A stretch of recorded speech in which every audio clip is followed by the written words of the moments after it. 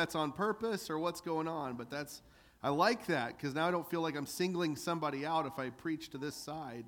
And by the way, most of the time I'm not looking at anybody. I'm actually looking right over your heads, right at the back. So, trick I learned in a speech class, if you're saying something kind of difficult that maybe somebody may not want to hear, don't look at them, look over their head. And that way you can say, hey, I wasn't staring at you and singling you out, and that way they can still feel convicted, right? It's a joke. It's a preacher joke.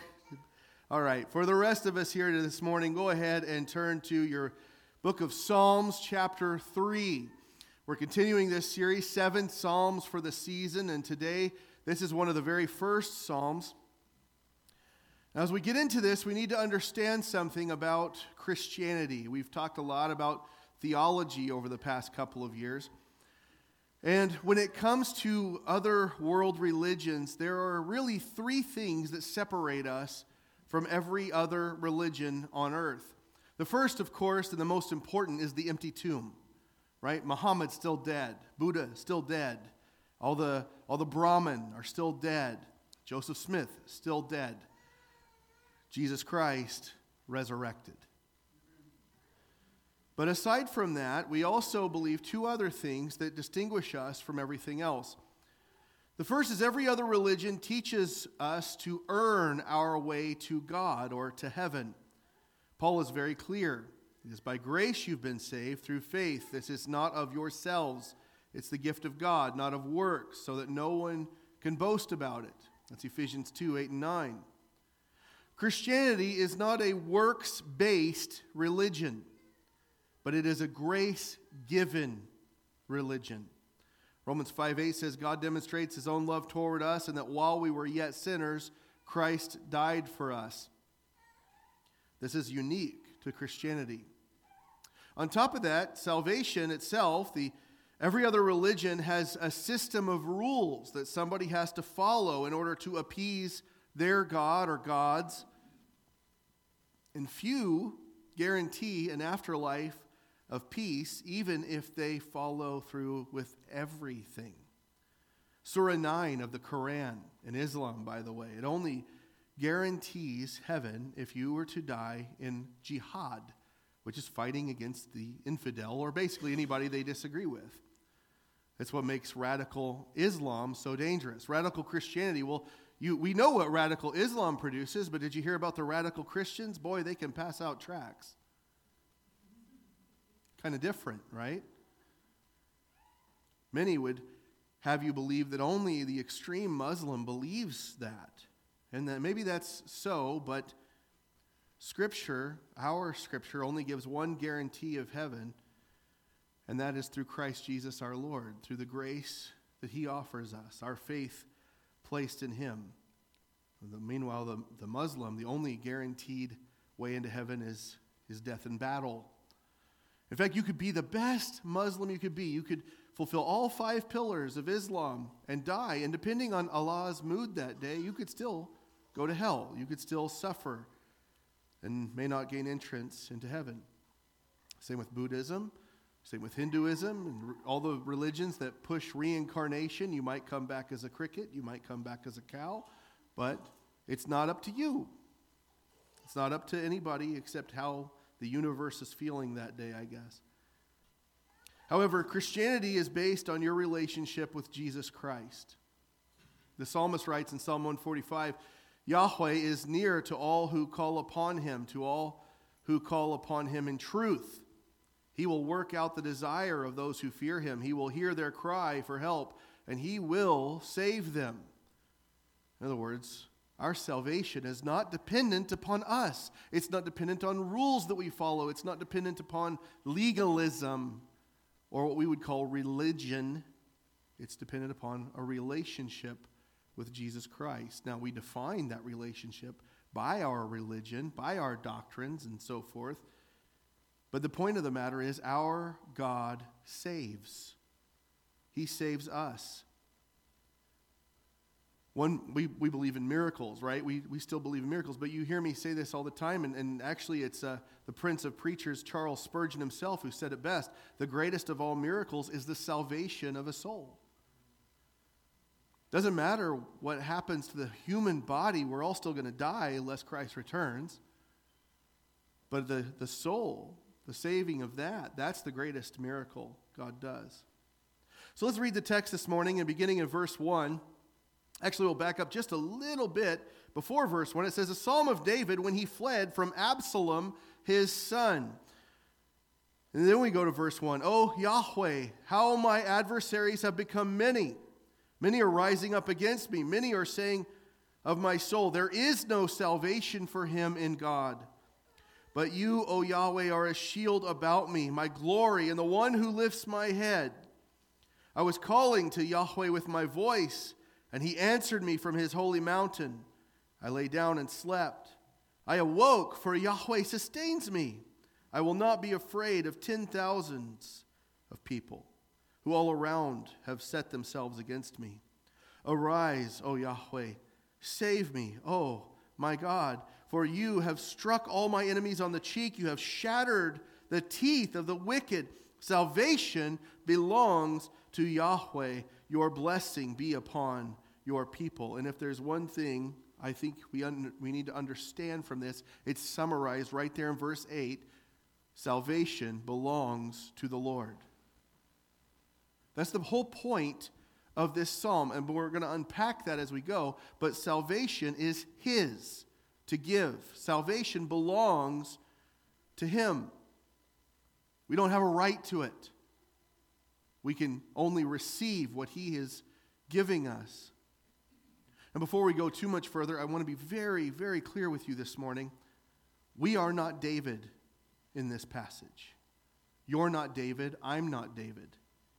We are not the psalmist here. I want to make that crystal clear right out of the gate. David does not represent you. He does not represent me. He's the king of Israel. He's on the run from his son Absalom, by the way, who has ambushed him within his own kingdom, even within his own home. Has anyone here ever been king of a nation and had their son betray them? Then you're not David, right? But David does give us an example here of how we take our problems and through prayer turn them into peace, and our response to that peace is to praise. It's to praise God. We do not save ourselves. Salvation belongs to the Lord. And so in the midst of our struggles, in the midst of our problems, our turmoil, our suffering, our troubles, we pray. That's the Christian's response. And it's not your last response. Corrie ten Boom says, is prayer your steering wheel or your spare tire? It's not our last response. This psalm is, above all things, it is a prayer. Yes, it's a song. It's actually a lament. And we'll dive into what that means as we go as well. But above all things, it is a prayer. It is something that David is saying to God. And through our prayers, we are given peace, and from that peace comes praise to the one who delivers us. And we know that Savior as Jesus Christ, sent by God. Because why? God so loved the world. He sent his only begotten Son, that whoever believes in him should not perish, but have everlasting life. John 3:16. Everybody knows that verse, but this is what it's pointing us towards. Salvation belongs to the Lord. Now, like I said, this is a Psalm of David. A little background to this passage. It was written around the time, possibly even while David was on the run from Absalom. Absalom was taking over the nation of Israel. He was setting himself up as king. He was ousting David, his own dad, from his throne. And maybe you're not real familiar with the story because it's not one that gets preached or taught about very often. But as this unfolds, as this psalm unfolds, David is giving us his, quote-unquote, his secret. It's not really a secret if you write it down, and it's been in the book for over 2,000 years. But he's giving us his secret of having assurance in the face of adversity. Now, this is the first of 73 psalms that's going to be attributed to David. And again, maybe we're not familiar with it. So this is really what's happening. This is what's the background of what David's writing this morning. Absalom, his oldest son, had been kicked out of the kingdom for a while for murdering one of his brothers, and now he's allowed back into the kingdom. And Absalom would wait by the city gates, and when someone would come in and they wanted to go to David for a judgment, David would be standing there early in the day, waiting by the gate, and if someone would come in, he would say to him, "Hey, where are you from? What city are you from?" By the way, if you want to look this up, this is 2 Samuel 15 through 18 where this happens. And I'm summarizing verses 2 through 6 in chapter 15. But Absalom would say, "Where are you from?" And the person would say, "Well, I'm from Israel. I'm an Israelite." And Absalom would say, "Well, I understand your plight. I understand your problem. You're here, man. Your words are good and right, but nobody's going to listen to you. Nobody cares what you have to say. If you try to go to the king, he's not going to be available for you. But man, if somebody would make me king, I could right the ship. I think I know better than David. I can do better than him." And it says, so Absalom stole away the hearts of the men of Israel. Eventually, he's going to send 200 spies into the town, into Jerusalem, and they're going to quietly begin to turn the hearts of the people even more so against David, forcing him out of the kingdom. Now we read this, and we have to understand something even deeper than Absalom's sin. This is all happening because of some of David's own sin. When he took Bathsheba, another man's wife, he was up on his rooftop at a time when all the other kings were going out to battle. David stayed home, whether it was because he was lazy or he was just tired of fighting. We don't know. We're not really told. But he decides to stay home. And he sees this woman bathing on her rooftop. Now, whether she was doing it on purpose to seduce him, whether we're never told exactly in the text, but David sees what he wants, and this is key. He sees what he wants, and so he takes what he wants. He's setting an example for his son who sees the kingdom and takes the kingdom. You understand? But David did something even worse. He murders her husband to try and cover up the fact that David gets Bathsheba pregnant. And he takes her in as his wife, and he's saying, "Hey, I'm the good guy here. Look how nice I am. My friend Uriah," and by the way, Uriah was one of the mighty men of David. He dies in battle, orchestrated by David, unbeknownst to everybody else but Joab, his high commander. And so he covers this all up, and the prophet Nathan comes to him, and he begins to tell him this parable, and he says, "David, here's this story," and David gets really angry about this story, and Nathan says, "Well, I'm actually talking about you. You're the man." And David writes Psalm 51. He repents. He knows he's done wrong. But Nathan says this: God's forgiven you. He sees your heart. He knows that you're sorry. But now the sword shall never depart from your house, because you've despised me, he's speaking on behalf of God, and have taken the wife of Uriah the Hittite to be your wife. So what we're seeing transpire, even as the background of this psalm, is David is dealing with the consequences, in a sense. He's dealing with the consequences of his own sin. David may have repented and God forgave him, but how many of you know the seeds of sin still grow? There are consequences to the sins we commit.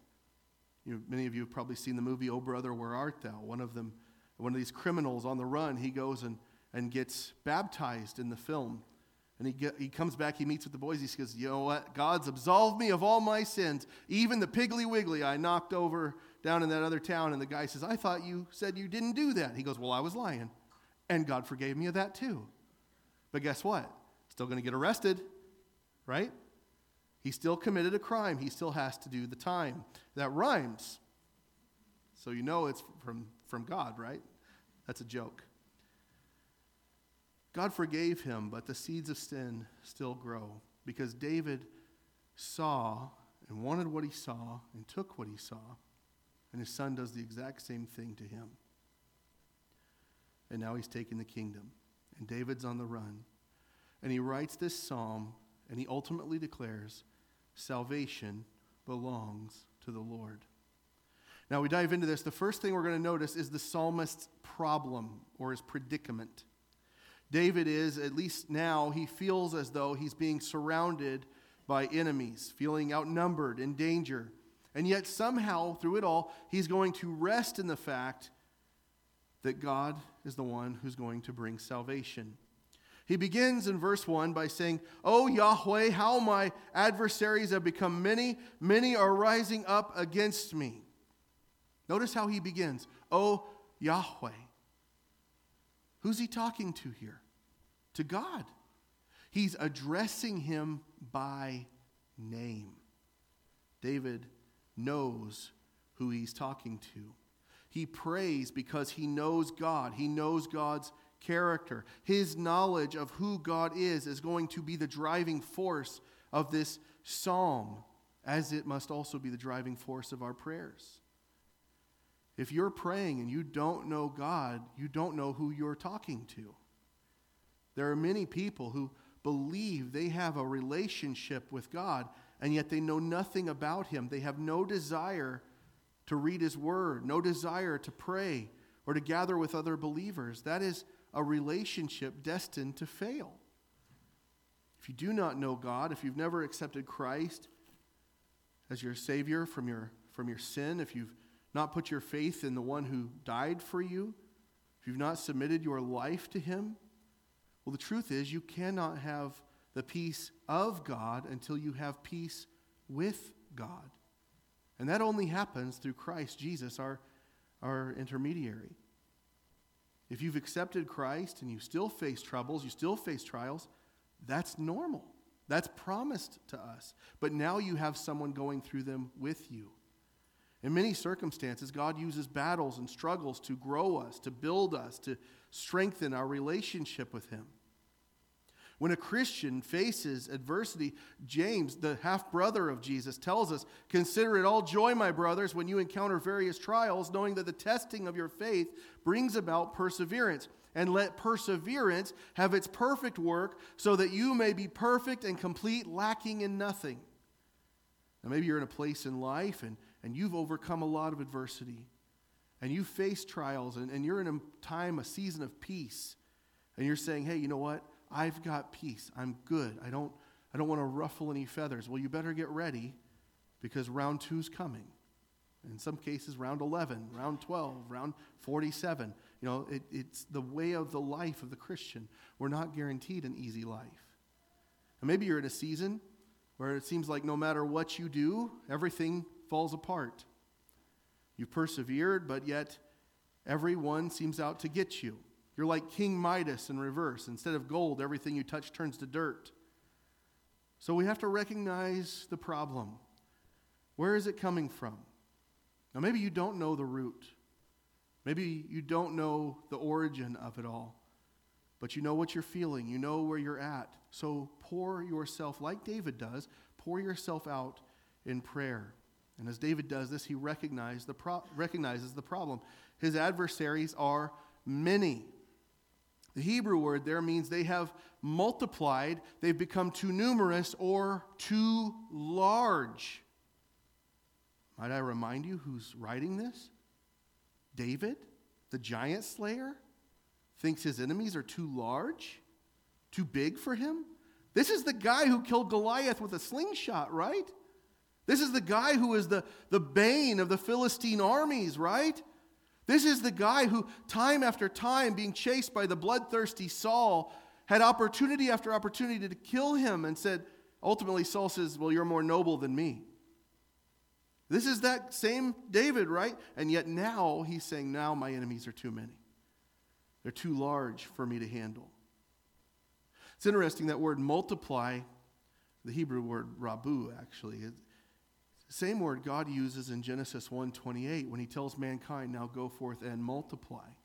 It's the same word He uses when He talks to Abraham in Genesis 17. He says, "I will multiply your descendants." But now, this is kind of a reverse fashion. Instead of good multiplication, this is the enemies, the aggressors are multiplying, and they are stacking up against David.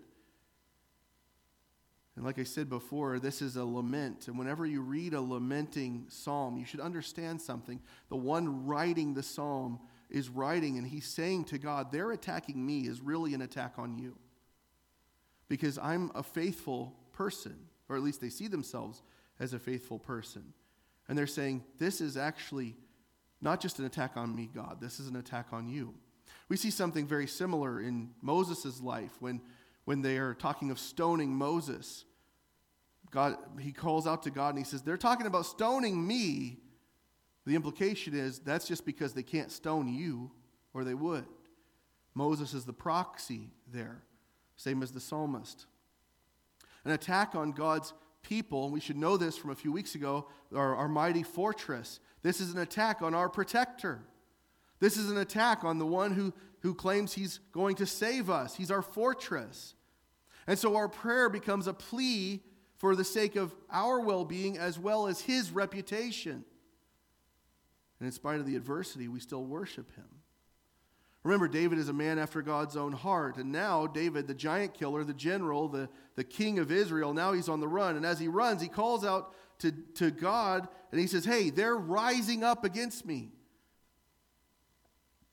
This rising up means they're making themselves known. They're standing up. We might say our problems keep popping up all over today. And they're surrounding him. Now, God knows what's going on. God's not caught off guard here.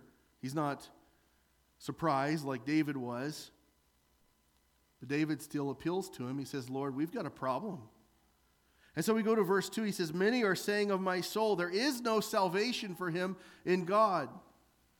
Many are saying of my soul. Many, there's that word again. They're talking. That's all they're doing at this point. They're just talking about him. They say there's no salvation for him.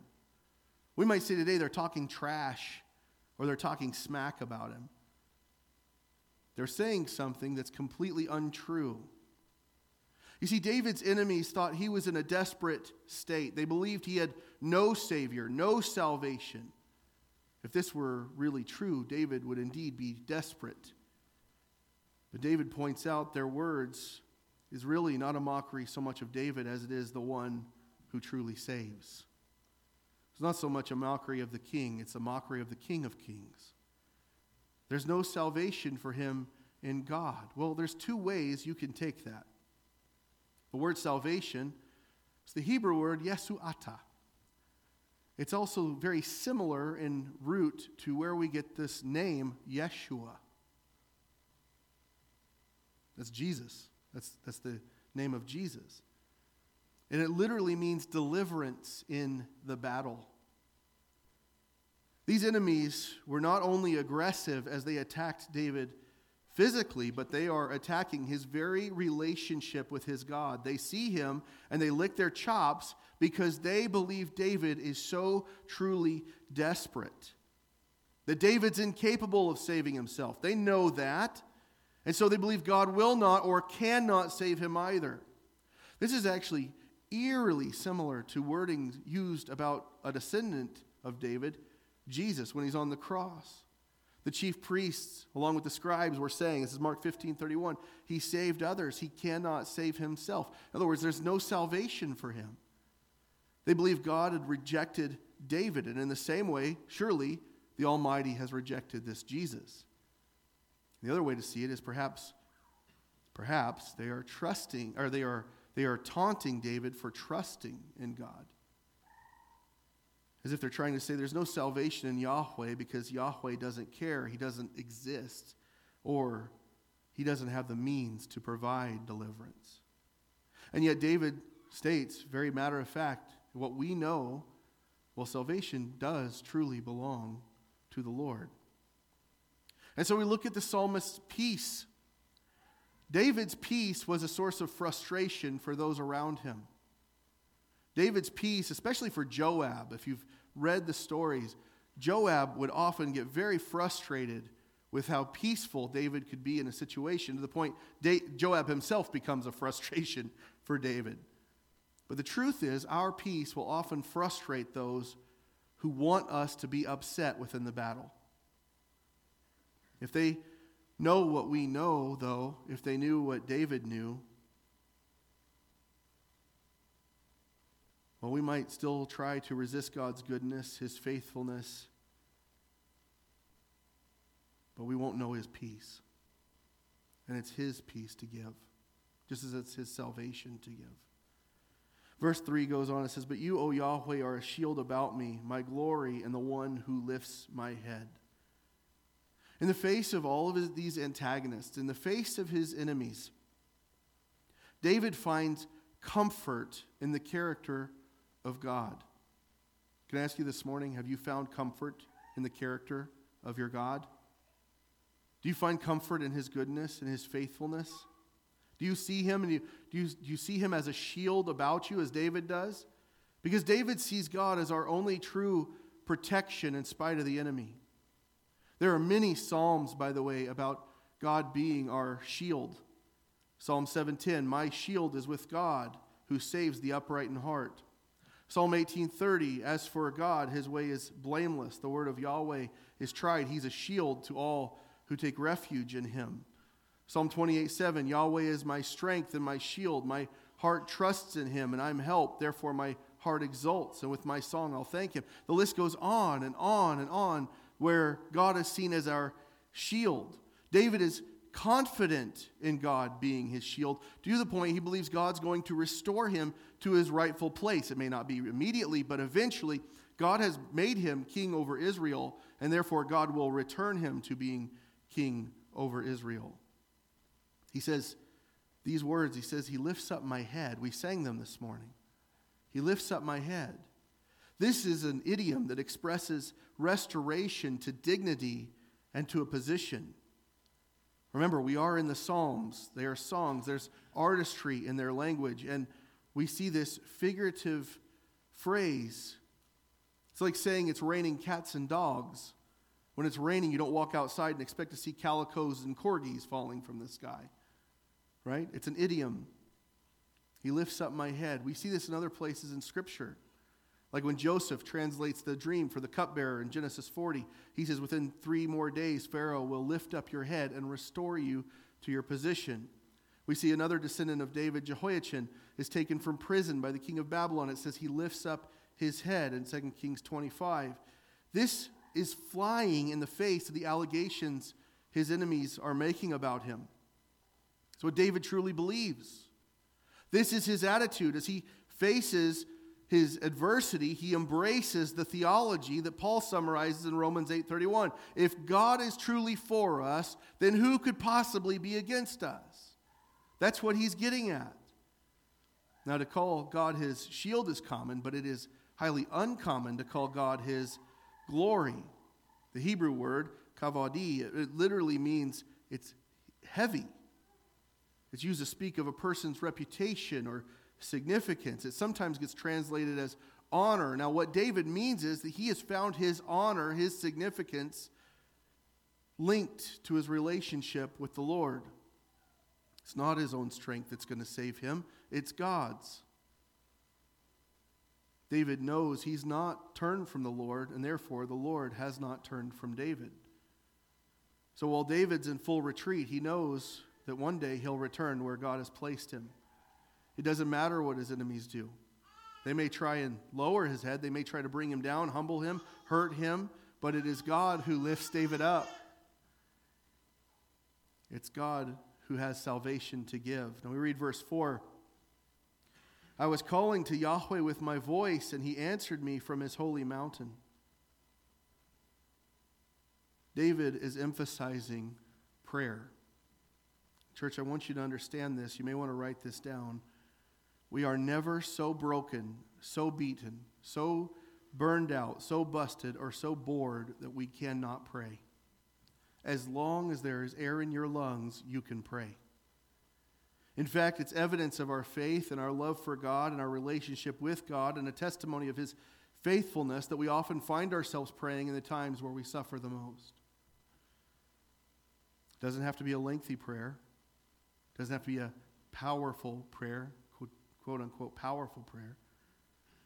Some of the most powerful prayers are only 2 or 3 words long. Lord, help. That's a powerful prayer. Lord, you know. Sometimes you don't have to explain. You can't explain because your grief is so big, so powerful, so hurtful. Lord, you know is all you can say. How about this one? Lord, save me. That's a powerful prayer. That's what Peter said when he was drowning in the Sea of Galilee. That's all he said, Lord, save me. And Jesus, okay, pulls him up. It's pride that says, I can deal with it. I don't need to pray about it. And we all have moments like that. But David was praying. He's calling out to Yahweh. It's the Hebrew word ekra. And it means he's shouting. He's crying out with a loud voice. David's in prayer. But now God answers. God answers David. God chose David. God saved David many, many times before. This is not going to be any different. Because when God establishes his king, he subjugates those who oppose his king.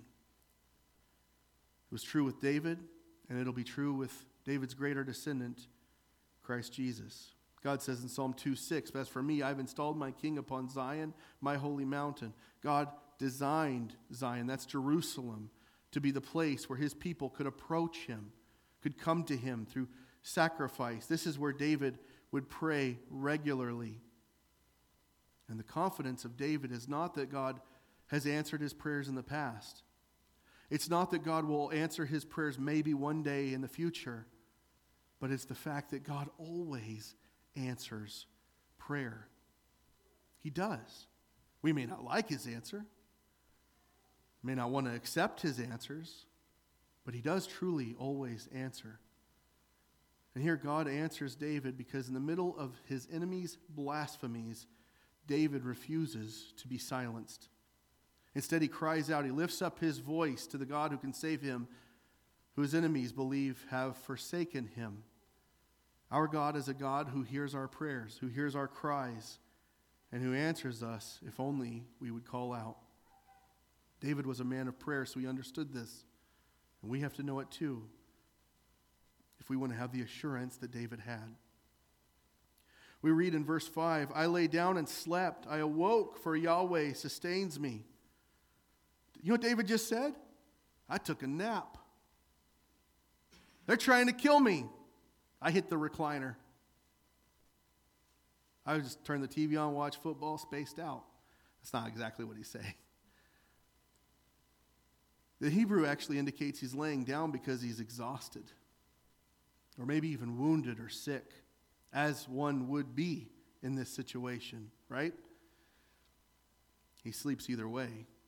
Now, I don't know how tired I've ever been, but let's revisit this whole thing for a second, okay?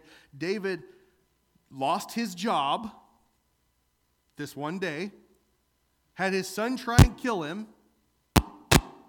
Uh-oh. We just got the new microphone, too. That's, uh-oh. Start again. He just lost his job. His son's tried to kill him. He's lost his home. He's had to move.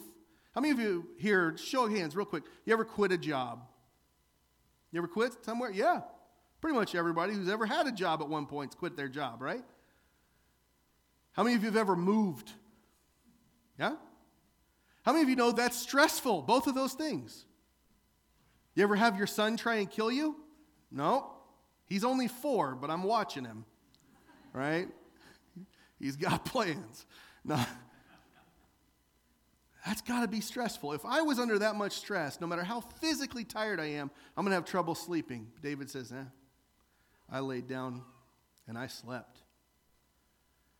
How can he possibly sleep unless God is sustaining him? David sleeps in retreat. Jesus sleeps in a storm. And when we are in Christ, we are able to sleep even in the war camp, because even though we may be surrounded by our enemies, we know the one who surrounds them is even greater, right? It's the story of Elisha.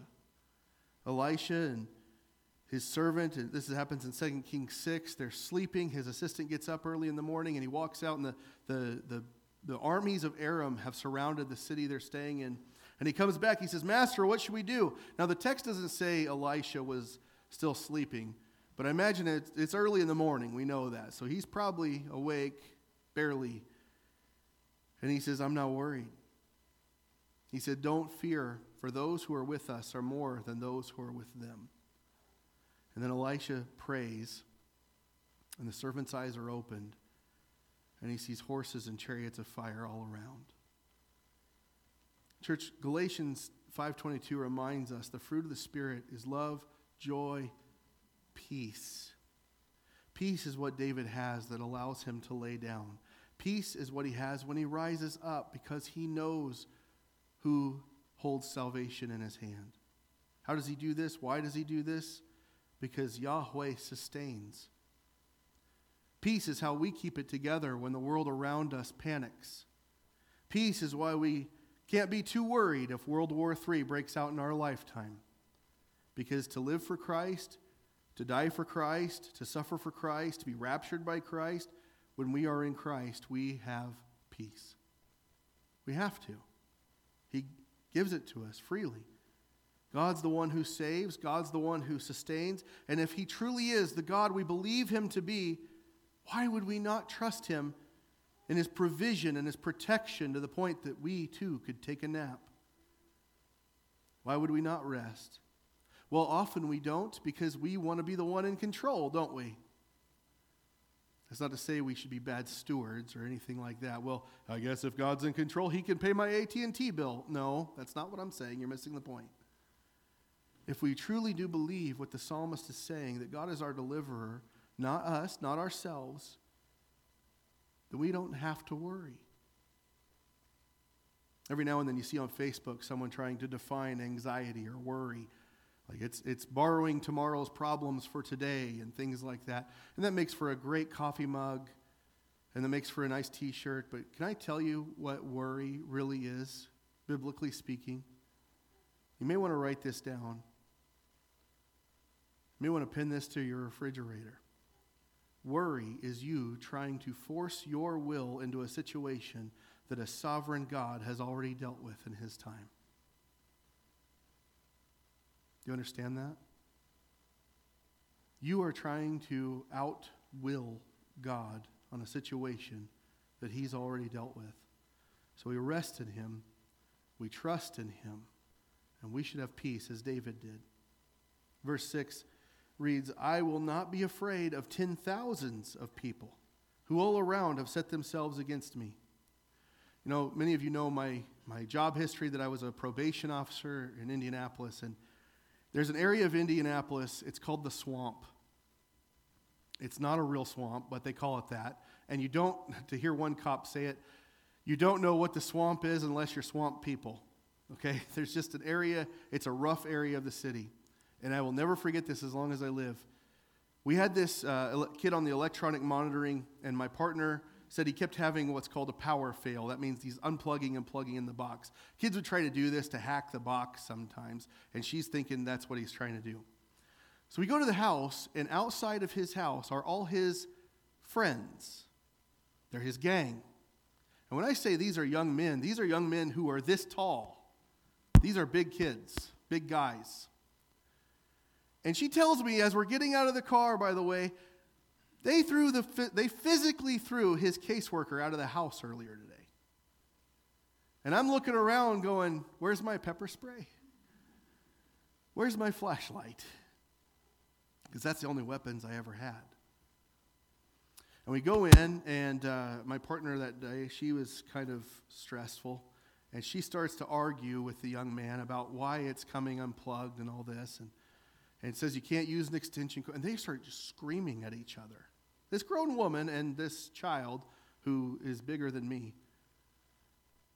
And pretty soon I turn around and everybody who was outside the house is now inside the house. And I remember they threw the caseworker out of the house earlier today. I'm a lot bigger than her. I'd like to see them try. It's not going to go well for us. And in that moment I was like, I prayed. I said, God, I'm surrounded by enemies. I need you to do something. And there's a grown man standing right here. And I looked at him and I said, are you the dad? And he says, well, I'm his stepdad. I said, we need to get everybody out of the house or this is going to get ugly really quick. And he turns around and says, "Oh, you people, get out of here. You're not supposed to be in this house." He chases them out, and I can breathe. And I looked over at my partner and said, "Hey, we got to get out of here." And I realized I'm looking down at my hands, and I've got my pepper spray in one hand and my flashlight in the other. I was ready just to spray and swing on my way out the door. And if she was behind me, I didn't care. I was ready to go. But guys, I've never been surrounded by 10,000 people, and I guarantee you probably haven't either. 1 on 10,000, that is dangerous territory. And yet David is there. And no matter how scary the situation, he says, "I don't have any fear. I will not be afraid." How can he do this? Because he laid down confident in the same thing he would wake up again. In spite of what's around him, in spite of what's waiting on him, he knows, I don't have to be afraid. The interesting thing here, David's wording, these 10,000 people, the Hebrew word is aim, and it means they were considered family to him. Literally means paternal kin. These are children of my father. These 10,000 people. And they've turned against me. These are the people God has given him. The people he loved, the people he led. They are the same people David had put his life on the line for time after time on the battlefield. If we truly believe what the psalm says, God is our deliverer, not us, not ourselves, we can understand where David's coming from here and not be afraid. They've turned against him. They've ran him out of town. They've taken his son and called him their king. This tells you how hard this must have been for David, the deep wounds he's carrying. Instead, he says, I'm not going to fear them. They've set themselves against me, but I'm not afraid. Jesus tells us in Matthew 10:28, don't fear those who kill the body but are unable to kill the soul. Rather, fear him who's able to destroy both soul and body in hell. That's a sobering thought. If we're in his will, we have nothing to fear because he's good to us. God is a shield about us, as he was for David. It's God who is his glory. It's God who will lift his head and lift our head. It's the Lord who answers his prayer. It's God who's his deliverer, and therefore, it's God who is his peace. So I'll ask you again this morning, is he your peace? Is he your deliverer? Salvation is his to give. Do you receive it today? And finally, we look at the psalmist's praise, verses 7 and 8. When you've been consistent in prayer, and make no mistake, this psalm is a prayer. God will take your problem and give you peace in the midst of your problem, but your response is to praise. We read verse 7 again. It says, Arise, O Yahweh, save me, O my God, for you have struck all my enemies on the cheek, and you have shattered the teeth of the wicked. If nothing else, this tells us of David's great confidence in his God. He knows and he trusts that God will not just save him, but avenge him. They may rise, my God will raise higher. They may pop up in ambush, but my God will stand up and save. It's the same root word, by the way, that's standing up. They rose up in ferocity. It's the same word we saw earlier. They rose up in ferocity, but our God will rise up in his justice. David says that though they may have smeared my reputation, they've attacked my very soul, God will deal with them. He'll avenge his people. That's why we don't take vengeance for ourselves. I've said this recently as well. David is very clear about this. Jesus is very clear about it. Paul speaks of it. It's not to say that we don't have a right to defend ourselves or defend our families if the time arises, but we are not to seek vengeance. Some point to the fact the disciples had 2 swords in Luke 22. Like they were going to just go march out chopping people's heads off or something. That's not what the text says. If you look at it, it says, look, here are 2 swords. And Jesus says to them, it is enough. And if you really read that and understand it, what Jesus is saying in that moment is that's enough of that talk. We're not doing that. That's not what I'm doing. In fact, later, if you remember, not long after that, Peter cuts the ear off somebody, and Jesus says, those who live by the sword die by the sword. We do not take vengeance. We leave room for God to do the avenging. I want to be clear, and I hope you understand me. If someone does attack your family, attacks your wife or children, you have to defend yourself. That is That is the fact. Fathers and mothers should. It's a biblical fact. That's your first ministry. Paul said, husbands, love your wives just as Christ also loved the church and gave himself up for her. If you're not willing to lay down your life for your spouse, you might need to see a marital counselor. If you're not willing to lay down your life for your children, well, maybe they're just bad kids, but maybe you're a bad parent. But if someone calls your kid a name at school, you don't go to their house later and burn it down. That's vengeance. We leave room for God to do that. Paul says, never take your own vengeance, beloved. Instead, leave room for the wrath of God. Vengeance is mine, I'll repay, says the Lord. In fact, just before that, Paul makes it very clear we should try as best we can to live at peace with all people. Now, sometimes that's not possible. Sometimes they want to run us down. Sometimes they want to run us out of town like they did David. But even still, what we do is we respond in prayer. Arise, O Yahweh, save us. In fact, saying, arise, O Lord, is actually a battle cry for the Israeli people, the Hebrew people. It's a cry out for God to engage the enemy for them, defend his faithful people. We see it in Numbers 10:35 and Psalm 68:1. I'm not going to read it for time's sake this morning. But we read this passage and we might come away saying, it's a little overkill, David. God strikes their enemy on the cheek. God shatters their teeth. I mean, imagine the dental bill, man. Why would he want them struck on the cheek? Well, this is a reproach upon them. This is showing contempt, humbling them. Job 16:10 gives us insight as he speaks of his adversaries. He says, they've struck me on the cheek in reproach.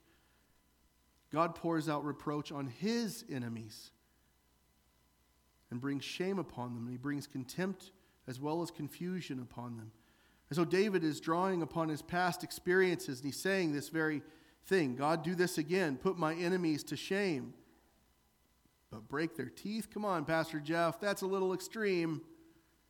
Well, what we should understand is the imagery David is using here, again, it's a lament, it's a song, there's artistic language. He's saying they are like wild beasts. And David has dealt with the bear and the lion in his lifetime. He's dealt with his share of wild beasts. The dangers in their teeth. Notice he doesn't mention their paws. It's because the danger was what they were saying. It was in their words. It was the malicious rumors and things they had said about him. It was with his words Absalom turned the nation against him. It was with their words, David said, they assaulted his very soul. They assaulted God and his ability to save. So we should pray for justice to be done. We should pray that God bring humility to those who would arrogantly speak against us. David's likely thinking back to the time God has broken his enemies on the battlefield, the Philistines, the Edomites, the Syrians. But for us, we understand this through the lens of Christ and his defeat of sin and the devil, the world, and death, and so on. We have to remember that to be in God's will is not to wish ill upon someone else, to want them to die or to suffer. That's not the way Christ would have us go. He says, I say to you, love your enemies, pray for those who persecute you. It's not to say God won't deal with our enemies in a bad way, but we leave room for him to do it, and we pray that he bring them to repentance. We pray for their salvation, because the best thing would be to take our enemy and turn them into an ally. We pray that God take their heart of stone and soften it. That God bring them the salvation he's offered us as well. And finally, we get to verse 8. Salvation belongs to Yahweh. Your blessing be upon your people. Salvation is a deliverance, whether it's from an immediate battle or in the eternal sense. It all belongs to God. But it's deliverance that only he can truly provide. Jonah references this exact verse in Jonah 2:9 as he prays in the belly of the fish. He says, as for me, I'll sacrifice to you with the voice of thanksgiving. That which I have vowed, I will pay. Salvation belongs to Yahweh.